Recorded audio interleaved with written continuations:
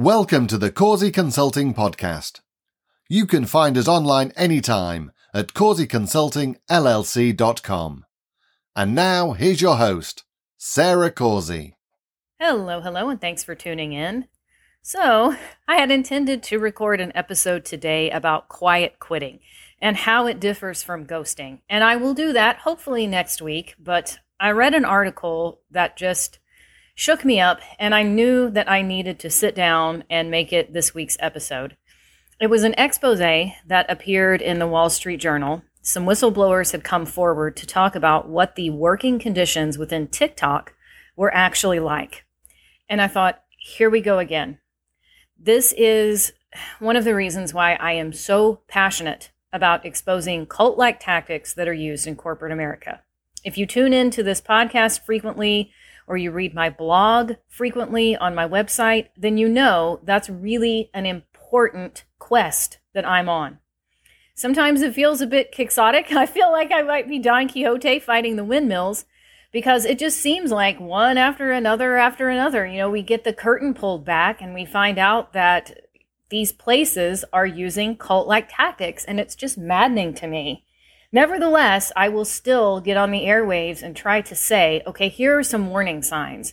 Here are things you need to look out for. Because I think the more that we have good education around, well, what are cult-like tactics in the first place? And then how can those tactics be transmogrified into a means of abuse within corporate America? The more that we shine a light on that and the better educated that we are about it, I hope, knock on wood, that maybe we can stop some of it. Maybe. We'll see. There are a couple of articles that I will drop links to in the write-up for this podcast. I will, of course, link to the original expose in the Wall Street Journal. It does, however, require a subscription in order for you to read it. So I will also link to a free article offered on Business Insider so that you can at least get the gist of what's going on. And wow, there's a lot to unpack. There's a lot to talk about, even in just a short article. So I will read to you from the article that's in the Business Insider now. TikTok is only apparently fun if you don't work there, according to a story published Friday in the Wall Street Journal. Former employees described to the outlet a high-pressure culture, 85 hours of meetings a week, lack of sleep, mental anguish, and even one person who said they bled through their pants instead of leaving a meeting to grab a tampon, end quote. I mean, I'm definitely going to have to just pause and let you digest that. In fact, I'm going to read it again. 85 hours of meetings a week, lack of sleep, mental anguish, and even one person who said they bled through their pants instead of leaving a meeting to grab a tampon. What? What?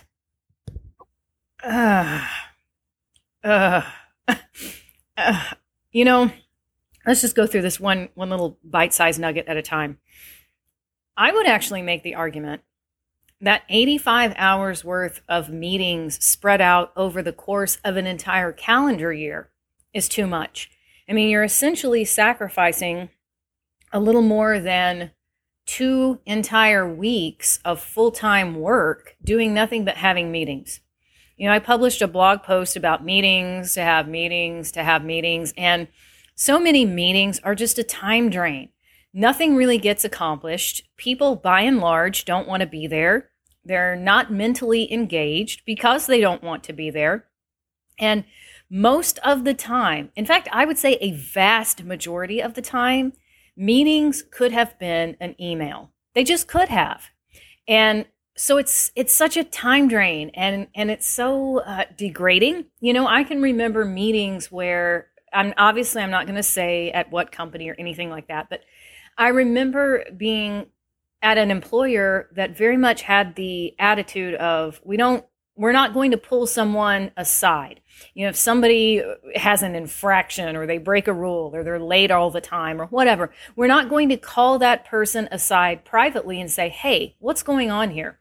We're going to call everybody into the conference room and gripe everybody out at once. And it was belittling. And it was also a huge waste of time and energy to sit in a conference room and get bawled out for something that's not even relevant to you. And I just feel that so many times getting everybody into some cowpoke roundup meeting accomplishes nothing. Everybody just kind of sits there and they stare vacantly at the screen, or they stare vacantly at the presenter if they're in person in a meeting room. And it's like, well, this could have been an email. Somebody who is able to utilize language in a concise, direct manner could have typed out an email and said, hey, if you have any further questions, come to me privately. And we could have all been done with this. It could have just been easy peasy lemon squeezy instead of a complete and utter nightmare. So it's extremely difficult for me to wrap my mind around the concept of 85 hours of meetings in a week. How in the hell are you supposed to get anything else work-related done? I mean, are you literally just getting paid to sit there and have these wank-off meetings? I mean, what? I don't understand that at all. It is blowing my mind. Then we have a lack of sleep and mental anguish, which I think you could be driven to a point of insanity just from all those damn meetings that could have been an email. And we have a person saying that they couldn't even get up and leave a meeting to take care of a biological need. I mean, you know, that kind of speaks to the culture of fear that must have been present. You would feel more comfortable sitting there and bleeding through your pants because you fear reprisal. You fear what's going to happen if you get up and leave a meeting to take care of a biological need.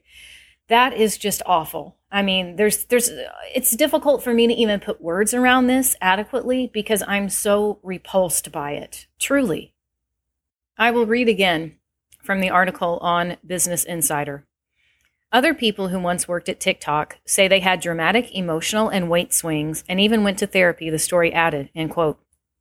Well, yeah. I mean, to me, that makes complete sense. How could you not have emotional and weight swings? How could you not go to therapy to address what you're feeling? I mean, that makes perfect sense given what we're being told about the environment. One of the best things that I ever did for my health was get the hell out of cubicle zombie land. You know, to use Scott Grayson's term about being a cubicle zombie. That was one of the best things that I ever did for my health. I have lost and maintained the weight loss of about 20 pounds. You know, I'm kind of a smaller framed person. So it's almost like somebody who's more of an average height losing about 40 pounds and maintaining it. I feel so much better. And part of that is because I'm able to have more control over my own nutrition.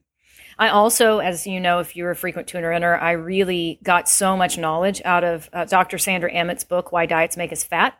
Whenever I was in corporate America, I was always on some kind of a diet. I mean, there was some like yo-yo diet going on in my life all the time. You go through the cycle where you eat whatever you want and then you feel bad about it and you have to, quote, pay penance. And so then you go on a diet and, okay, today it's something low carb. And then next month it might be a high carb diet. And then after that, it might be vegan. And then after that, it might be something else. I mean, it was just all the time having this cycle of gaining and losing and having to take clients out to lunch for these schmooze lunches. And of course, they get to pick the place. And you might be eating at a restaurant where there's really nothing healthy on the menu. And then you're sitting all the time and everything's very sedentary. So, I mean, when you couple that feeling of having to be butt in seat all the time to the point, you know, like these people are saying, you can't even get up to take care of a biological need because you've got 85 hours of meetings in a week, you're not going to be eating good, nutritious food. You're not going to be exercising. You're not getting enough sleep. So it makes perfect sense that people would be talking about emotional and weight swings and going to therapy. I mean, how could that not happen? I'll read again from the Business Insider article. Another said they could only convince a manager not to force them to work all night, 2 days in a row, after showing documentation about a life-threatening medical condition, end quote. Wow. Again, wow. I mean, I'm not an attorney, just to be clear, but I would really, really wonder about the legality of something like that. It's certainly inhumane and unethical. Again, it's difficult for me to even find adequate words. I mean, that is just, I feel that there are certain corporate policies that are so incredibly degrading. They make the employee, who is, I'm sure, an adult in most cases, feel like a school child. There are some companies, fast food, retail, for example, where the employees might be under the age of 18. We're talking about working in an office, everyone's 18 and older. In most cases, they're probably 21, 22 or older and have completed high school and college. And you are going to sit there and patronize them by telling them, well, you need to bring a doctor's note, or I don't believe that your relative actually passed away. I want you to bring an obituary or a notice from the paper. And it's like, oh, F you. How inhumane and indecent can you be? I'll read again. The story quoted several anonymous sources, as well as public YouTube videos and Medium articles where people described working at TikTok. One of those online stories was from Melody Chu, who recounted in 3 Medium posts what it's really like working at TikTok. I gave up weeknight dinners with my husband, she wrote in an April post. My most stressful meetings, like leadership reviews, would often take place on Sundays or past 10 p.m., leaving me anxious throughout my day and unable to sleep at night, end quote. Yeah, I imagine that it would. One of the great things I will tell you guys about freelancing or owning your own business is that you really and truly do get to set your own rules of engagement and then demand adherence to those rules. If you don't demand adherence to them, then they're basically just like writing them in the sand. As soon as the tide rolls in, they're going to disappear. So you do have to demand adherence to the rules of engagement. But, if I have a client who emails me over the weekend or they email me in the middle of the night, if I don't want to deal with it, then I don't. I have been there and done that with the whole trying to do HR work and consulting work for a teeny tiny startup where everything's a crisis, everything's an emergency, everything's right damn now. And I told myself I will never do that again. One of the owners of that company would call at like 2 or 3 o'clock in the morning and leave voicemails for me. And he would say, now, just to be clear, I don't expect that you're actually awake at 2 in the morning. I don't expect that you're going to actually answer the phone, but I just want to be the very first voicemail. I want to be the very first thing you see when you get up and around tomorrow morning. And it was just like, oh God, like the fact that you're up at 2 in the morning, that's cool. You do you, whatever it is you got to do to succeed, right on, brother. But like, don't call me at 2 in the morning. That's absurd. So the idea of like having a 9-9-6 schedule where you're expected to work 9 a.m. to 9 p.m., Monday through Saturday, but then we're being told, okay, actually these meetings were taking place after 10 o'clock at night and or on Sundays, which is supposed to be your day off, where presumably you just collapse out of sheer exhaustion. It's like, so that basically, from what I'm gleaning from this article on Business Insider, they wanted you to be available 24/7. And that, again, the word that just keeps popping into my mind over and over again is inhumane. I'll read again. As the Wall Street Journal piece discusses, there is a sense of China's 9-9-6 culture at TikTok, where people work from 9 a.m. to 9 p.m. 6 days a week. TikTok's parent company, ByteDance, is headquartered in Beijing, China. These work hours are pretty prevalent at the company, despite a public attempt to have people work from 10 a.m. to 7 p.m. Monday through Friday, former TikTok employee Pavel Martinez told Insider in April. I do think that the culture of working too much or not having as much of the work-life balance does permeate through the organization, and it is often encouraged you work after hours, he told Insider last month. The 996 policy is infamous, end quote. Yeah, so this is definitely something that we can point to. We can highlight it, bold type it, underscore it, and say this is certainly a cult-like tactic used in corporate America, where the outward facade, the outward messaging is something completely different from the internal reality once you get in. Cults thrive on secrecy, and they also thrive on having an outside image that doesn't reflect what actually goes on when you get inside. If you listen to my episode about cult-like tactics used in corporate America and what was going on inside the NXIVM cult, you would never have known. If you just went to one of their executive seminars where you were going to learn how to be a better business leader, learn how to be a better business communicator, you would never have known anything about sex slavery and women getting branded or any of that. So anytime that we are hearing these stories of, okay, the outside publicity, the outside core values of the company were X, Y, and Z. But then when you got in the door, it was completely antithetical to what was actually being publicized. Like we were in hell when we were there. Always listen to that. Don't get happy ears. Don't buy into corporate propaganda. You want to listen to what these whistleblowers are telling you about. Yeah, no, here's the reality. I'll read again from the article. Sources told the Wall Street Journal that people put up with the harsh conditions because they could cash out if ByteDance, that's the parent company, goes public. You want to be on that rocket ship, Martinez told the outlet, end quote. Listen, guys, you want to be really careful about these ideas of golden parachutes or pie in the sky and the sweet by and by. Golden parachutes have been used to sort of arm twist people into putting up with all kinds of absurdities for forever. Golden parachute is this idea of like compensation that's going to be paid to people in key roles if the company goes public or if stock is sold. Like, you're going to have this nest egg. So I understand the very human idea of wanting to cash out, saying, okay, I'm going to eat a lot of dirt and I'm going to put up with a lot of insane nonsense because I think that my ship is going to come in one day. But what if it doesn't? You've sacrificed so much of your health and your time and the prime years of your life, most probably, for what? What if that golden parachute doesn't happen? What if the parachute doesn't open and instead you go splat at the bottom of the Grand Canyon? Then what? We can also very clearly point to this notion as being another cult-like tactic used in corporate America. The idea that you're going to have to put up with a lot of hell in order to get to heaven. We're the ones that have the correct answers. You're going to be able to win big later on down the road. You have to do this really terrible labor right now. You have to toil away and eat your dirt sandwich.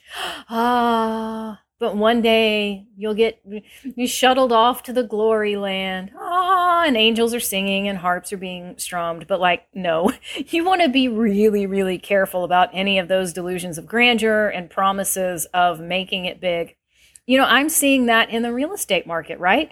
I mean, people who were pricing their houses at insane prices last year when the interest rates were like 2.5%, and people did have more flexibility. Okay, here we are in a completely different set of circumstances. Recession is looming large. We're being told that food shortages are on the way. I really, again, I hate to sound so bearish and pessimistic. I do think we're in for a winter of discontent, quite frankly. So we've got all of these financial concerns bubbling up like a cauldron. The Fed has raised interest rates yet again. So even with good credit, you're looking at like 5.5% on your mortgage. What people can afford today in these conditions are completely different than what we were dealing with in the summer of 2021. Yet you have greedy ass sellers. Let's just call it what it is. I'm not afraid to call a thing a thing. You have these greedy ass sellers. A lot of them are being guided by either greedy, unscrupulous realtors, or they're being guided by idiot realtors that just don't know what they're doing. My broker told me there are more realtors now than there are active listings. There's so many people that looked around at this big hot seller's market and said, oh, well, I'll do that. I want to go into that industry and make a big pot of cash. It wouldn't even be difficult. There's so much low-hanging fruit, anybody could do it. So you have people that are being given bad advice by people who don't know what they're doing, or they just don't care. They're not scrupulous and they don't have good business ethics, and they haven't caught up to reality.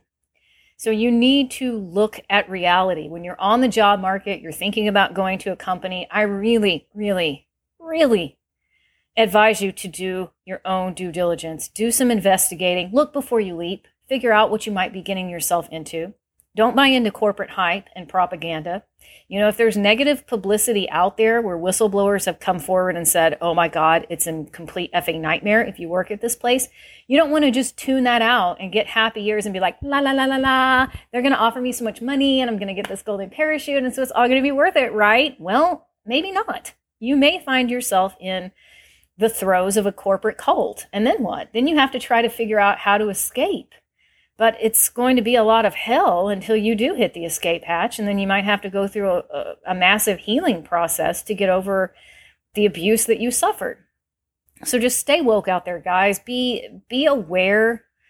Stay alert. Look at the market conditions. I've been kind of yet again preaching in the wilderness out here of like, winter is coming. And I think it's going to be a winter of discontent. I know that the market has really been rewarding job hoppers over job stayers, but I really think that's going to change, and probably soon. So if you're looking to make one more quantum leap, or maybe you kind of missed out on the Great Resignation, you were sitting back waiting to see how things went, and you're trying to decide whether to leap or whether to stay, I would highly recommend. Again, I'm not an all-seeing oracle. I'm not a professional financial planner, an employment attorney, an economic expert. I don't sit in the World Economic Forum. I'm not one of the power brokers, okay? I'm just telling you, here's my opinion based on reading the tea leaves. And my opinion is it would be really smart to figure out where you want to be when the fit hits the shan, right? So do you want to be in a company where you're treated well, the management is awesome? Do you want to be out on your own freelancing, calling your own shots? Do you have enough kind of FU money put back in the bank so that if we had a long, cold winter, you could survive? Be thinking about those things. You know, if you're going to quantum leap one more time, or you want to take part in the Great Resignation before it ends, try to plug in a company where you're happy. You like what you're doing, you're treated well, you're not in a corporate cult, and you feel like you could ride the wave. Like whatever's getting ready to happen when the economy shifts again, you know you can survive. We hope you enjoyed today's episode. If you haven't already, please take a quick second to subscribe to this podcast and share it with your friends. Thanks for tuning in. We'll see you next time.